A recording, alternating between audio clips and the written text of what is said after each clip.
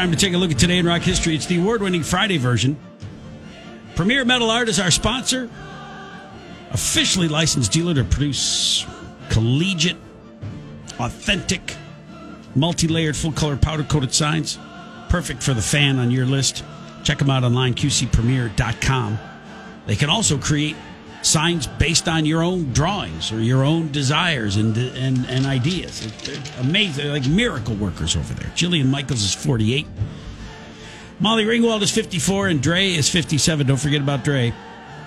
Matt Dillon is 58. John Travolta is 68. And Dennis DeYoung from Styx, formerly from Styx, 75.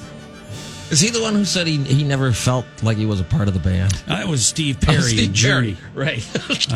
Dennis DeYoung was the biggest part of the band until they kicked him out because he was very artsy, which served them well in the mid-'70s. But listen, go join Queen.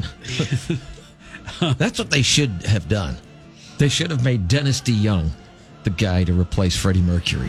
Well, he had performance issues. I don't mean like eyes. Frank Thomas is going to come in and offer him eugenics. I mean, he had performance issues with he had horrible aversion to light, and so he couldn't be on stage anywhere. He also became kind of a hermit, recluse. Yoko Ono is 89, and John Hughes was born today in 1950. He wrote every movie you saw in the 80s, including The Breakfast Club, 16 Candles, Weird Science, Ferris Bueller's Day Off, Planes, Trains, and Automobiles. Also wrote Mr. Mom, Vacation, Pretty in Pink, Some Kind of Wonderful, Uncle Buck, and Home Alone. I could go till 10, probably. Here's some junk that happened today in rock history. 1885, Mark Twain's Adventures of Huckleberry Finn was published for the very first time. I remember reading it in high school. It had lots of N-words. Lots.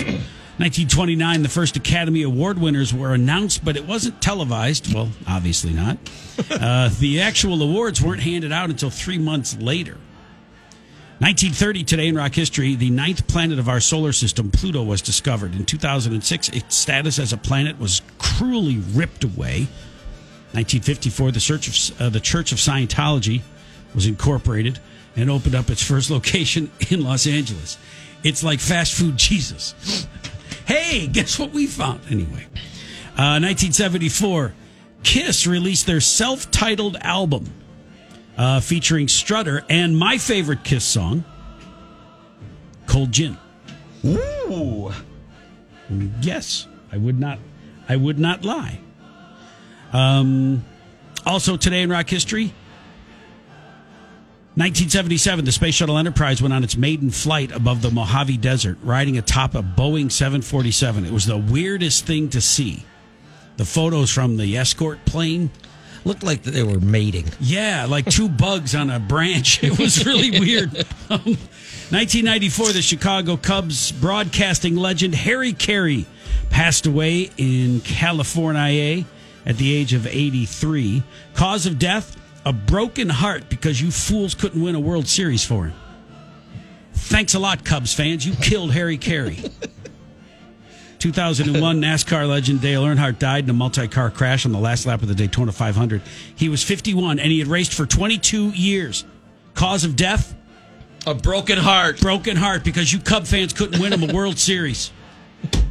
2006 Olympics. That seems like a stretch. No, it's not. Okay. It's written right here in black and white. He would not lie. 2006 American speed skater Shawnee Davis became the first black athlete to win an individual gold medal in Winter Olympic history. In history! I don't want to sound like Kanye here, but that is a long time.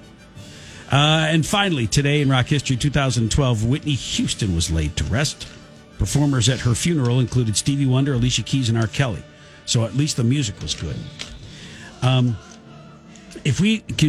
we cool on time? I wanted to go back to something which is pretty interesting.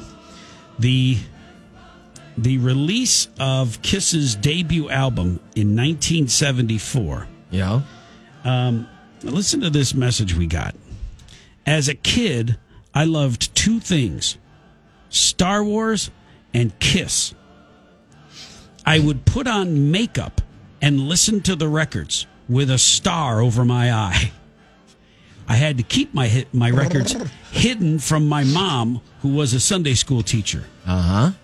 They were the first band I was a real fan of, and I still love them.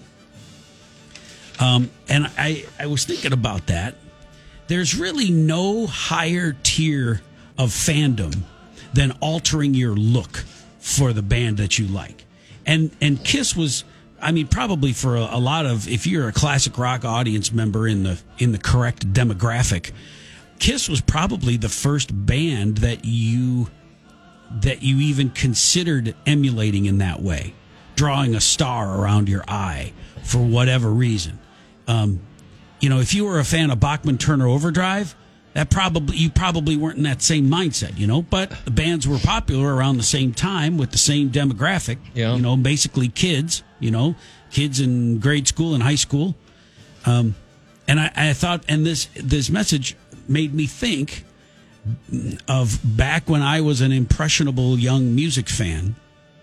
The first time I ever altered my look because of a band would have to be Gary Newman, who had a song back in the 80s called Cars, but he had a band before that he was in, and Sid Vicious from the Sex Pistols and Robert Smith from The Cure all did a thing that I emulated that was like a look, a changing of your look. And you're in high school, right? They all had black fingernails. They painted their fingernails black. And I thought that was like so, counterculture, badass. And man, I can remember getting in trouble big time for having black fingernails at school. And a swirly from the other kids. Like the nuns all thought I was consorting with Satan. Yeah. And all the athletes that was one more reason to stuff me in a locker. The nuns bought into the whole thing that they're the devil. I remember we had one nun, don't you dare. Talk about Kiss. Well, some kid had a Kiss belt buckle, and he took it away. She took it away from him. But then we had the one hip nun, the one who's going to liberate herself or whatever. And she's going to make Catholicism cool to the young kids. No. I suppose sort of. But on Fridays during art class, you could bring in records and play whatever you wanted under the guise of. You have to convince her that it has a religious meaning. You want to know how we did it? Which Kiss song was it? And it wasn't Cold Gin. It wasn't Cold Gin. Listen to this. It's what Jesus served at the Last Supper. Did you want to guess what song it was? I was going to say Heaven's on Fire. No. Heaven's not on fire. That's hell. Shout it out loud because they want you to proudly shout out the words of the gospel.